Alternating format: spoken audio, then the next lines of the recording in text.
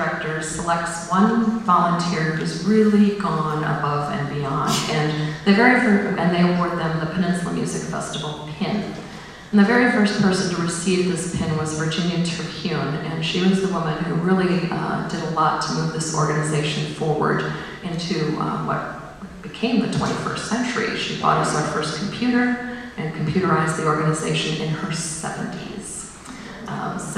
She's no longer with us, but she received the first pin, so she set the bar pretty high. And tonight the board decided that there was a person who took on a project that from the first day I arrived, I was asked to get done. And this was to fully computerize the repertoire of the Peninsula Music Festival.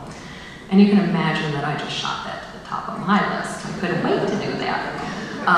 But every now and then a person comes along who's willing to take on a project like that. And that gentleman is here tonight, and his name is John Brower, and we appreciate his efforts on behalf of the festival in putting the entire 59-year repertoire into a database and available on computer now for all of you to enjoy on our website. So John, please come forward and accept the pin.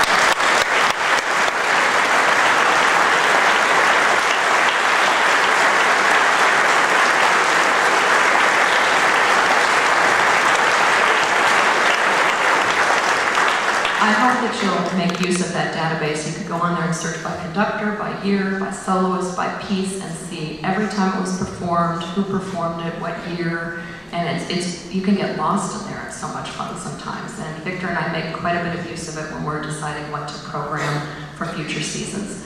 I think that's everything for tonight, so enjoy the concert.